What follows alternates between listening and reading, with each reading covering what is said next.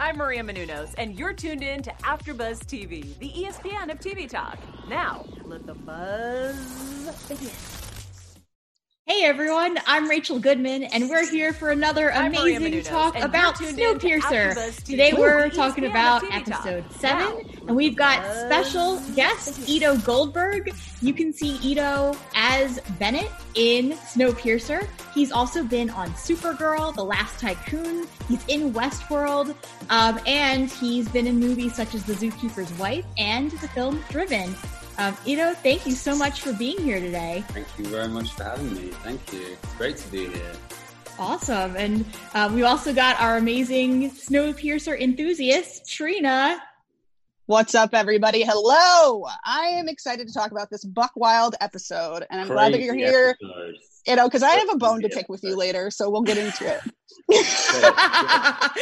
I understand. Me off there. I understand. I get it.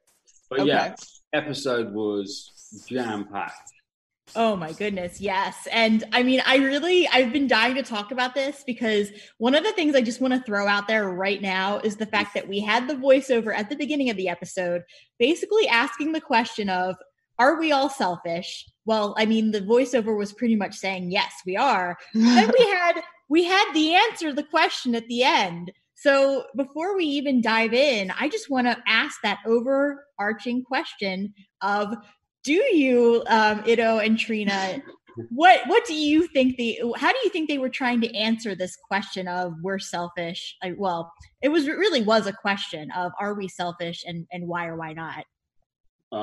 Trina, you want to go first? I don't mind going first. You can go. The episode's called "The Universe is Indifferent," right? Mm-hmm. And I think that there is this theme that's running through the whole episode, which is just kind of like this fight for status and power and identity. And I think that as soon as people get a handle on that, just a little bit, like their power just kind of like goes out of control, and I think that there's the episode saying a lot about that. And you see, like in the episodes to come, that just gets worse and worse. Absolutely. It gets busier and busier. It gets more and more intense as the nice try. Tell us exactly how. Okay, so in episode, yes, we're listening. Perfect. Everyone listening at home. Trina, how would you answer that question? I was watching Melanie so closely this episode because I was loving watching her spin out because she needs to be taken down and it's coming. And so watching her start from, the usual and then just seeing it in her eyes as everything got worse and she had to start putting action where she usually only uses her mouth. Mm-hmm. And so that's what I was watching. And, whether we're selfish or not, obviously everybody is. Yeah. So my take on it as a writer is that they were specifically bookending it this way so that we could kind of look through what Melanie was going through to kind of go off what you were saying, Trina. I was specifically watching her too, because with Melanie, here's the thing is that she is such a fascinating character. She does all of these awful things. But then you see that maybe who she really is not the person who she presents to people who are part of this rebellion, like, for example, Josie. So my answer to that question, I almost felt like what they were trying to say is, yes, we do selfish things, but the reality is sometimes even the things that people are doing that can seem very selfish and terrible and narcissistic really aren't selfish, because Melanie, we can see that, to me, I don't think she really wanted to do those things to Josie. Is she a bad person? I think so, yes. But I also think there's a part of her that isn't a bad person. And I think there's a part of her that really doesn't want to do these things, and that she really at least believes what she's saying, which is the final couple of lines we get in the episode with Melanie saying, I'm not doing this to be happy. Engineers are not happy. I'm doing this for the greater good of the train. Yeah. And it's also what she tells Miles at the end, that the train is just a lot more important than our needs. And I think that you pretty much hit the nail on the head there with Melanie. I think that Yeah, she's always going to come across as this very stern, kind of very strong, controlling power, but she has to be in the situation that she's in, to kind of, they keep this thread that's going through the season and through the shows. It's like this thing about maintaining order.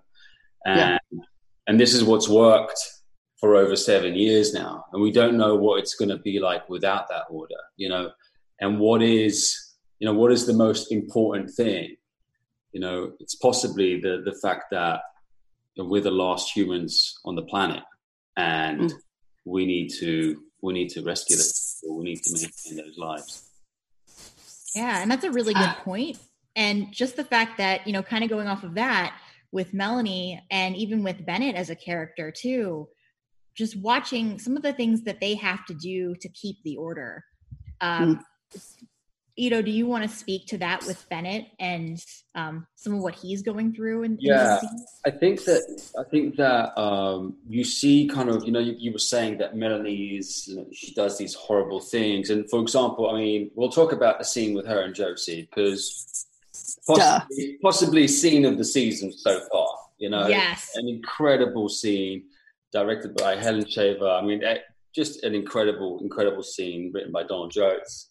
It's amazing, but we'll come back to that. So as soon as you see that, and as soon as you see what she does, there's this moment when you see her throwing up in the toilet like straight away, and that's she's in her quarters, and I think that it was very interesting that they did that in her quarters, because that's really, once she passes that, the door to the engine, she is, she turns into the human that she is, I think, but you don't get to see that with Ben that much, so I will say that he does have the best interests of humanity, and I think that with Melanie having great power comes great responsibility, and I think that he is just extremely loyal to Melanie, and there is history of why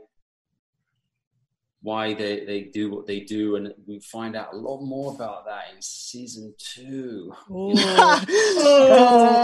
Come on. Which is I know. I went even more episodes. I'm sorry, but so and it was really fun, kind of seeing that and spending time on those episodes. But so you don't really see that flip side of Ben. What you see really is, I'm an engineer. I'm I get stuff done, when we had the leak because of the bullet, I went down to kind of look at that. That's the kind of stuff that he does. He tries to kind of get his hands on everything, but really he's just really loyal to Melanie, and he's really trying to help her in her mission. Yeah. But and you really, more and more people find out the reality of what's going on up in the engine. Oh man, now here's the thing. This episode, we didn't necessarily find out a lot about Bennett, but we found out a lot about Ruth. And that kind of ties into what we eventually see with Melanie and her. That courtship scene with her and Commander Ray. Yeah. I mean, was beautiful. It was beautiful. So good. And she's amazing. Trina, yeah, she's amazing. She is. She's also an amazing person as well. She's really great. Yeah. See, we love it. We do. She, and it's so heartbreaking when they go for sushi and suddenly she's surrounded by this coup, and she doesn't because she never gets attention. Yeah. She never gets attention. She's never the one that anything's about. Suddenly someone is seeking her out to spend some time with her for supposedly only reasons just to be around her, and then bam. And then Melanie makes it even worse, like she always does. And that's the thing. We've got a Melanie fan here. We're not. And the other thing about Ruth as well is that she is so loyal to Mr. Wilford, and she's so loyal to the whole aspect of hospitality and service and serving the guests and being, utilizing that whole thing. So that moment when she comes back to Melanie, you know, that's the real Ruth. Like, she was going to tell her everything. Yeah, it was really, really heartbreaking to see that. And heartbreaking to see that. Let's talk about the heartbreaking moments of the episode. Heartbreaking to see that. Heartbreaking to see I like Bess Till realizing that she was really on the wrong side of things, you know. That moment where there's like a close-up of her outside the interrogation room. Yeah, and she was like... What else? What else, guys? How about the moment with Zara going in and betraying Josie? And it was heartbreaking for two reasons. One, because I can actually understand why Zara would have given up Josie so that she could save her baby. I understand that. And also it's characteristic. This is the woman who left the tail end when she could. Yes, she's going to betray someone to save her child. Oh my God. So shocking. There's an incredible scene coming up with her and Josie. It's with her and Josie. Yeah, with Zara and Josie. What? Okay. Okay, we'll take it. We won't. Wait. So, okay, now I'm thinking here because we didn't really see Josie die. I assume she did. Wait, can I ask you a question about your almost interaction with Josie? Not yours, obviously, Bennett's. We're talking about the same person in my head. So when y'all were in the scene where Miles was in the bed and Bennett obviously knew that there was some tomfoolery happening with that nurse, why didn't Bennett go after the person when he knew that something bad was probably happening or bad to him? I think that he only had a hunch that was going on. So it is. He kind of figured that something was going on, and he wanted to go in and have a look. But when he got into the room, nothing was going on, and someone had just left. So whatever he thought was happening wasn't happening anymore. But he followed to the door, so he was very suspicious. I know, but his priority was keeping Miles. Here's the other thing is that I also feel like Bennett as a character is more humane than Melanie. There's no pretenses. Bennett just is who he is. Can you say anything about that, Ido, about, you know, what we can, if we're on the right track here with assuming that? Okay, so ask me that one more time. Okay. The question is, am I correct in the way that I'm perceiving Bennett, which is that he's a lot more humane than Melanie? Well, I know that's really hard to believe. No. There really is like a hierarchy of priorities and what's important. And the most important thing is keeping the train moving, right? And then, once the train stops, it can't go anywhere, you know? So yeah, so that's our main priority, to keep that train moving. So there's many things that they're going to have to do that don't ring true to the way we live our lives as like a normal society. But really, like, I have to stress that they have their best interests at heart. Yeah. Promise you. Cool. Okay. I mean, that does make sense. And also, you know, like you're saying too, we can see even when Melanie is not in that situation and she's in her own private quarters, or when we see her with Bennett, there's a more human side to her. Like, she feels like someone that, you know, you could have gone to school with, or just someone you could have worked with, or just, you know, a regular, like, very intelligent human being. But she has to kind of put on this mask and go out and be a certain person to ensure order. So let's talk a little bit more about that scene that we've been kind of, you know, discussing a little bit with Josie and the hand. What a mood ruiner of the day that was. She lost a whole hand. Yeah, and the way that she lost a lot more, didn't she? And then more after that. But yeah. We didn't have to see that part.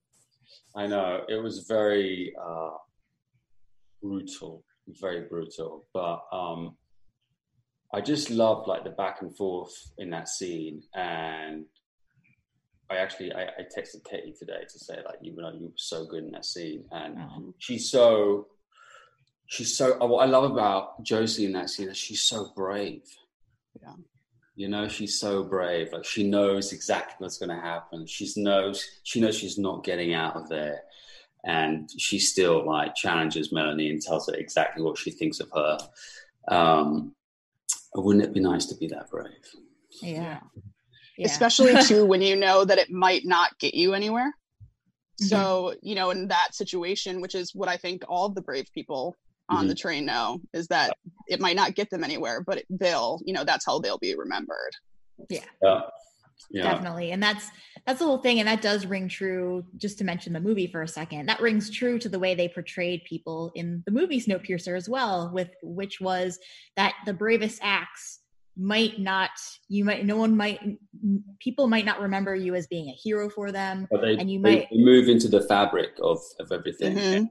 Yeah. And that's the tragedy. And that's the, you know, what makes this so enjoyable is that it is very realistic in that sense, that there are heroes that do things every day and they won't necessarily be seen for it. That, as the title of the episode suggests, the universe is indifferent.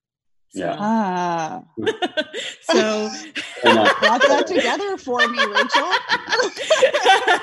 Very nice. Yeah.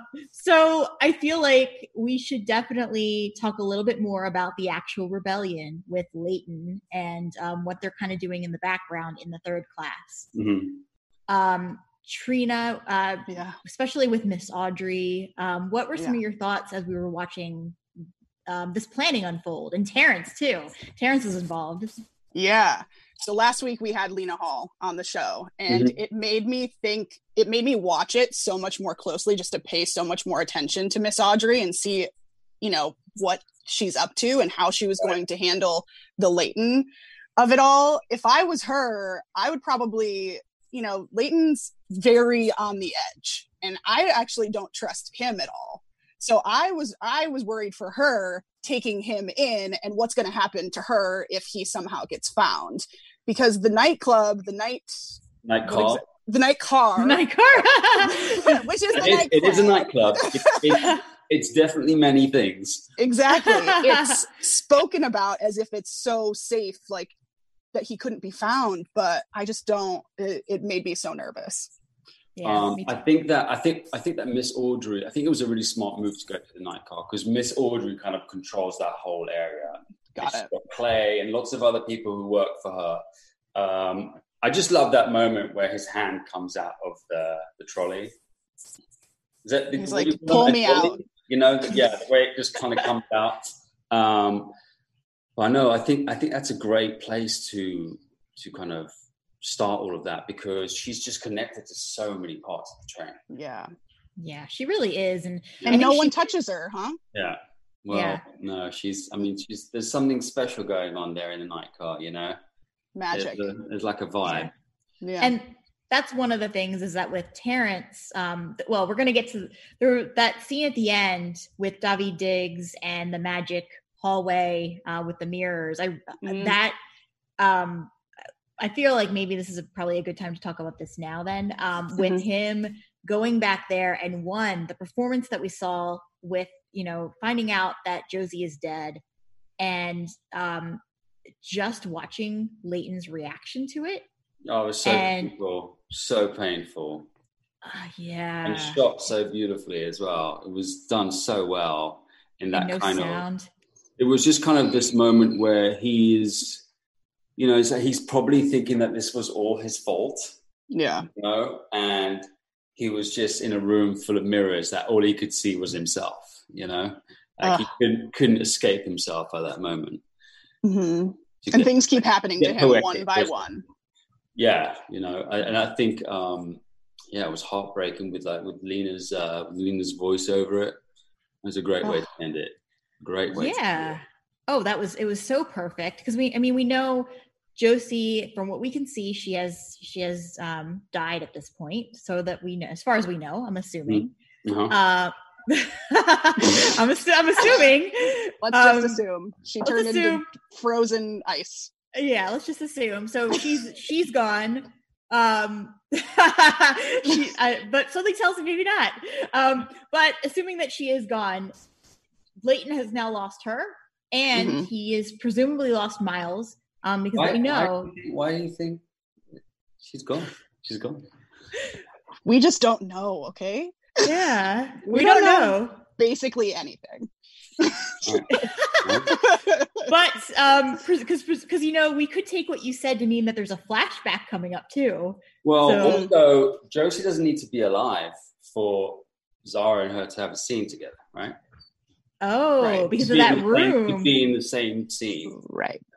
That does make sense. Yes, layers, added layers to this. Yeah. Well, it's kind of like It's kind of like in that scene going back to like the second episode where Zara and Leighton were in the one room where you were able to see the past and it kind of made you, So it could, maybe that's what we're gonna see.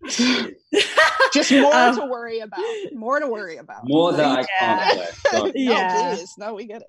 Yeah. So let's, with the last moments that we have to discuss the episode, let's talk about Terrence. I'm speaking about being worried. He's so good. Perfect. Yeah, so good. He is. And I don't know whether we can trust him or not, because he literally told Leighton, oh yeah, P.S. Melanie told me that, she was looking for you. And I told her if I found you, I'd rat you out. But he's so honest about it.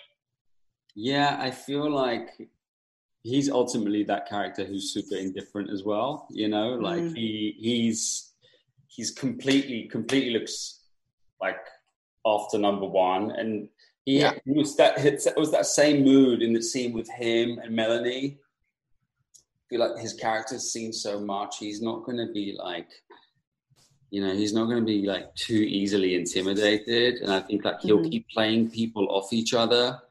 And this is obviously a question for Sean, not me, but I think his motivation is probably just like looking after himself, Yeah, he's going to do whatever is going to be fine for him. Otherwise, he's not going to do it. Yeah, I mean, just the way he says, "Listen, this is like a mathematics thing for me.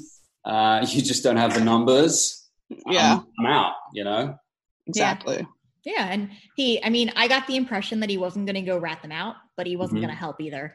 I'm almost wondering. I mean, for me, I feel like this show is so realistic that not to get too prediction-y, but I feel like Terrence is probably never going to join them, and that his own selfish gain will probably keep him exactly where he is, which is kind of in this neutral place of, surviving, but not necessarily not being a hero and not being the enemy either. So that just, he kind of strikes me as that person who's just kind of gonna skate through. Yeah. That would be the smart thing. Yeah. But what's interesting is, I kind of find that character unpredictable. Someone who's so willing to just look after himself. I think that's a really interesting kind of element to his character. I kind of find him unpredictable, and Sean plays him so amazingly. So amazing, like kind of like it's like bad. Yeah. We know that he's seeing bad things. Yeah, he's grimy. He's no good. Yeah. And I mean, he's part of the drug trade, so we know like that he is the one that's kind of bringing the drugs in and out. So he is being proactive about certain things, but I mean, obviously this is a bad world. There's going to be drugs. He's being proactive about looking after himself, basically. Yeah. There we go. Yeah, exactly. Ooh. Let's just this brings us back. I feel like there were so many moving parts in this. This kind of brings us back to that final scene again where we see Miles and he's about to enter the engineering room. Yeah. So I almost felt like this was the Willy Wonka moment in a dark Willy Wonka world where the little boy suddenly becomes the future chief. Yeah. I really liked that scene. It was a good scene. I really liked how Melanie's eyes are so dark. like the makeup and like the day that she had. Yeah. Like, you almost can't see her eyes when she's talking to him. And yeah, you know, it's an apprenticeship, and you know, maybe it's just, you know, taking what's really close to Leighton, you know. You know, yeah. And it makes that really interesting. And I think that after, I mean, Leighton's got serious bones to pick with people. You know, like there's a lot of things he needs to settle a lot of scores. And next episode is bloody. Oh man. Like actual blood? Actual blood. Or all forms of, just actual blood. Like, okay. Yeah. Good to know. There's a lot of, it's intense, wild. I'm not just saying it. Like we trust you. Wow. We do. Yeah. I want to say one more thing, and I just want to mention, to me, what was so interesting about these scenes with Miles is I really did enjoy that we got to see Bennett trying to bring him to Melanie. And as, you know, like it was this like kind of tug of war between Bennett trying to get him one place.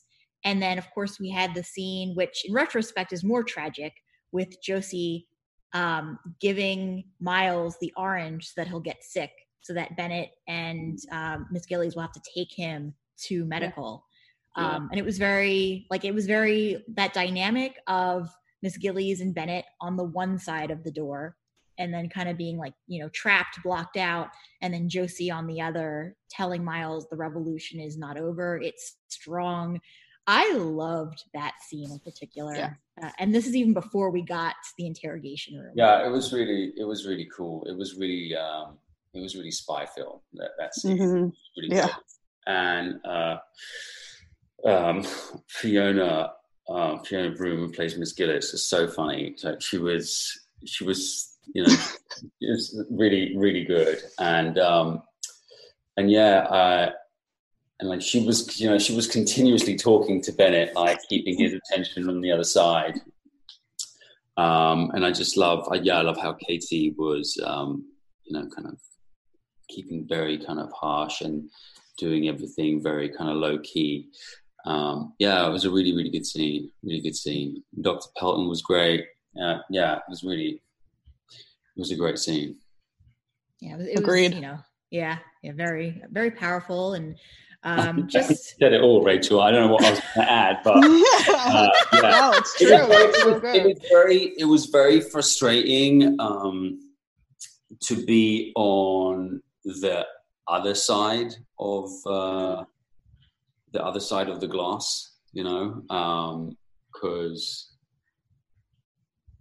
I think my instincts were telling me like to go in, but like he couldn't go in. He tried to keep the door open, and she was like, you know, I'll close it and you can have this.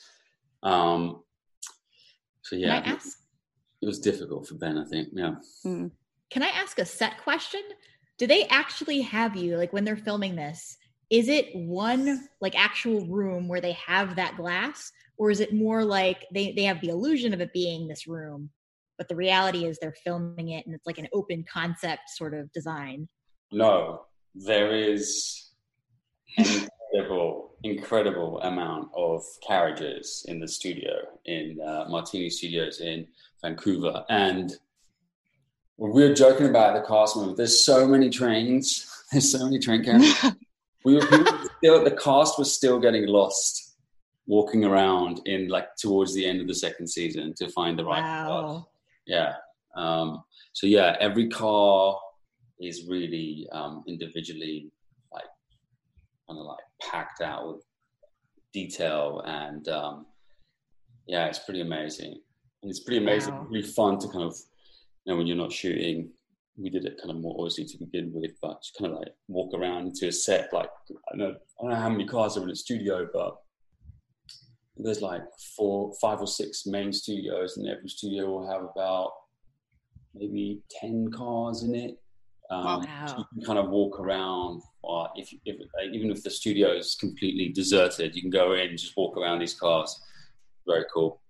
That's amazing. Yeah. Thank you for sharing that. Of course. So I think this about wraps up the conversation about the episode. Cool. We actually have a special segment where we're going to ask you a couple of questions. Okay. Awesome. So I just have a few here. My first question is, so what was your favorite moment on the set of Snowpiercer so far?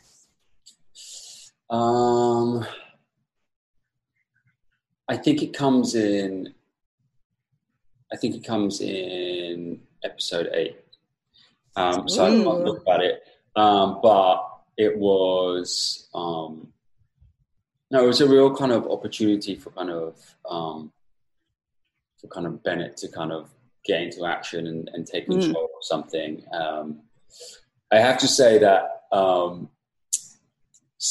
in episode 6, we also had that malfunction with the bogey motor that had to be replaced. That was a lot of fun as well, working with Alex and Jennifer and Helen Shaver.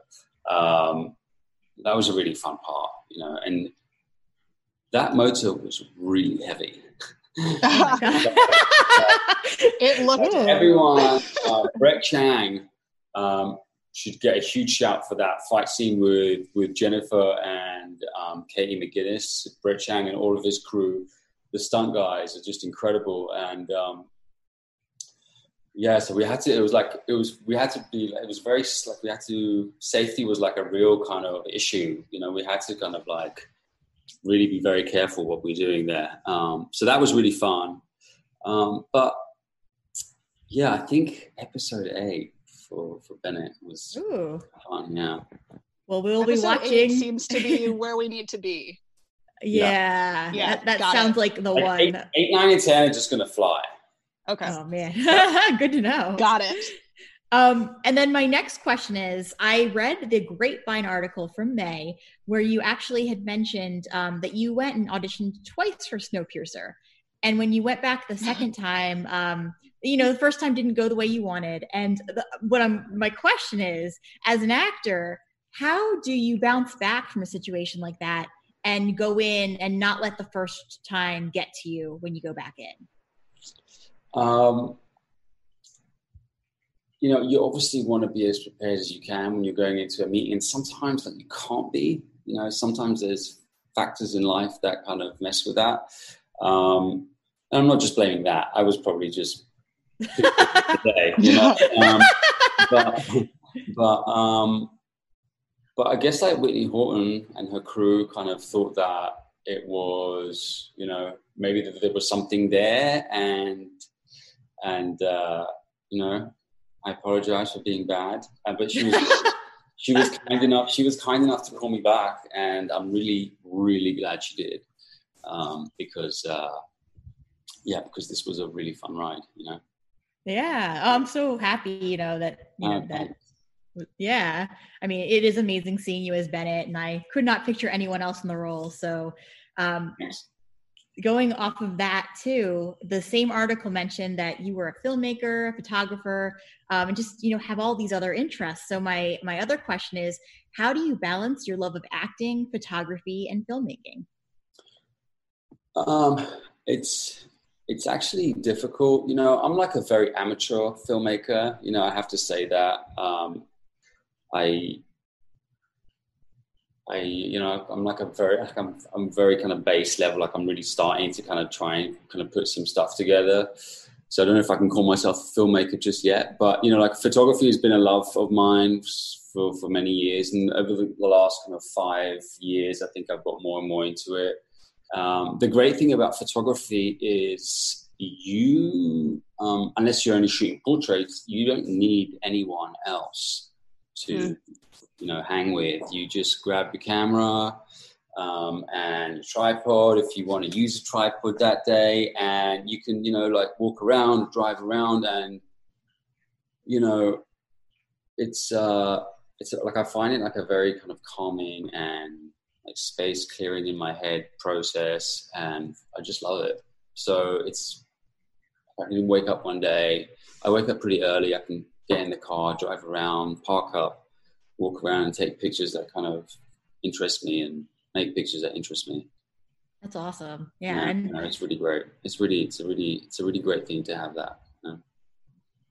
And what, I know that you said that you don't quite, like, you feel like you're more of an amateur filmmaker, but in the next coming years, if you were to focus more on the filmmaking, what types of films do you see yourself creating?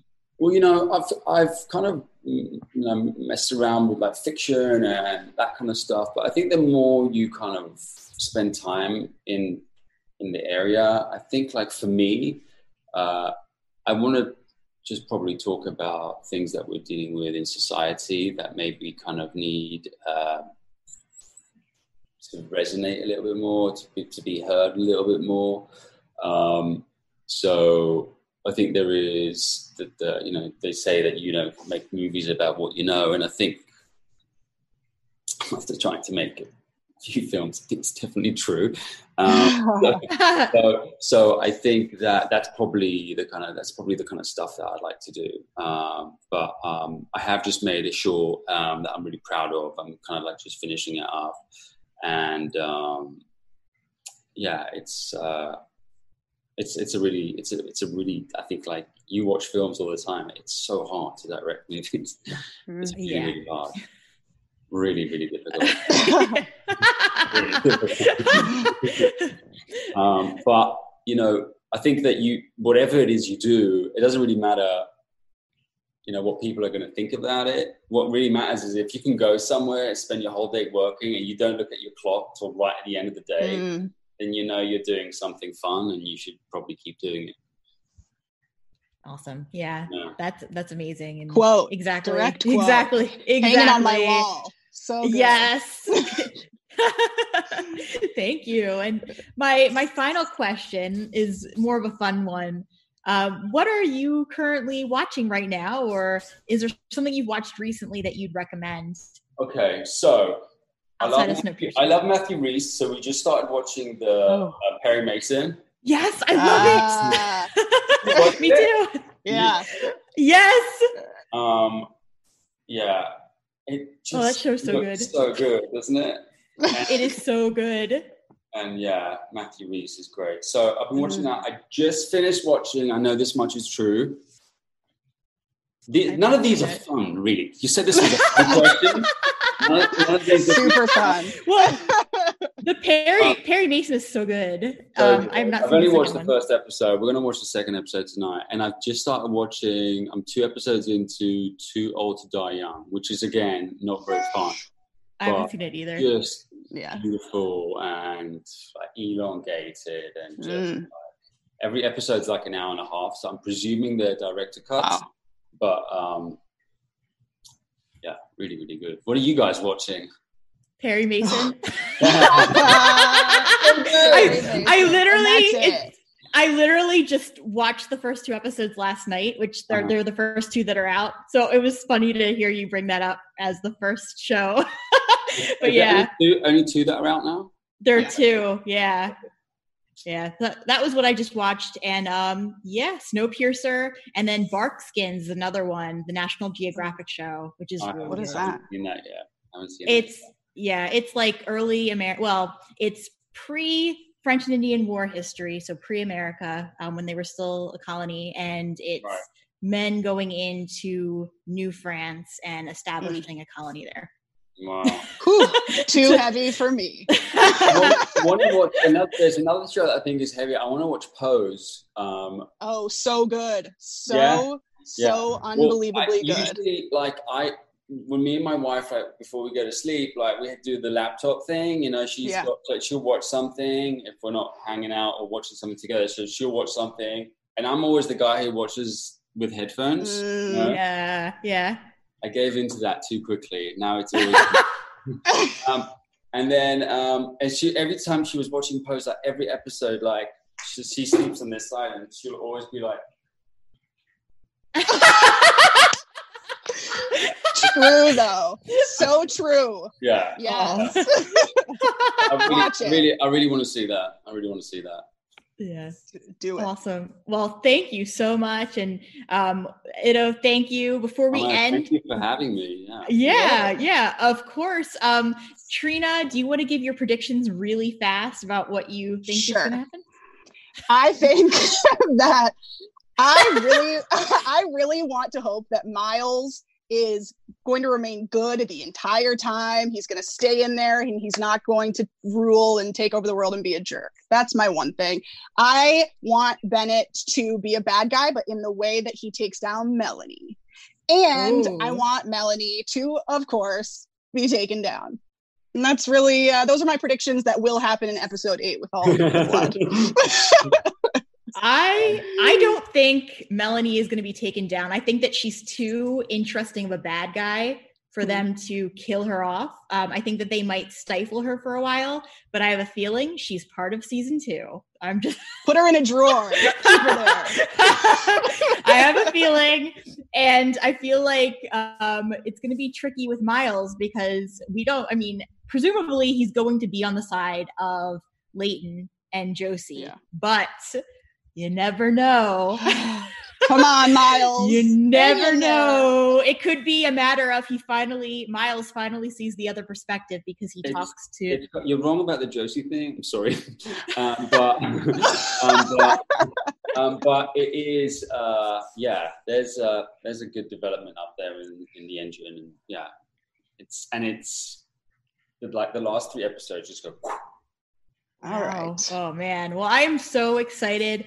Ido, thank you so much for being on the show. Thank you. Thank you so much. Yes, of course. And where can everyone find you, Ido? At home? No. I was going to say, don't give your address right now. Instagram is at Ido Photo and Ido G on Twitter. Yes. And Trina, where can everyone find you? Y'all can find me at Hey Trina Dong on Twitter and Instagram. Oh, awesome. You said it with so much gusto. I say it, we're rehearsed. We say it every show. It's okay. And you guys can find me on @Rach Goodman on Twitter or on my author Instagram account @Rachel Radner Author. Until next week, have a wonderful week, everyone, and we'll see you next time. Bye. Bye. Bye. Our founder, Kevin Undergaro, and me, Maria Menounos, would like to thank you for tuning in to AfterBuzz TV. Remember, we're not just the first, we're the biggest in the world, and we're the only destination for all your favorite TV shows. Whatever you crave, we've got it. So go to AfterBuzzTV.com and check out our lineup. Buzz you later. The views expressed herein are those of the hosts only and do not necessarily reflect the views of AfterBuzz TV or its owners or principals.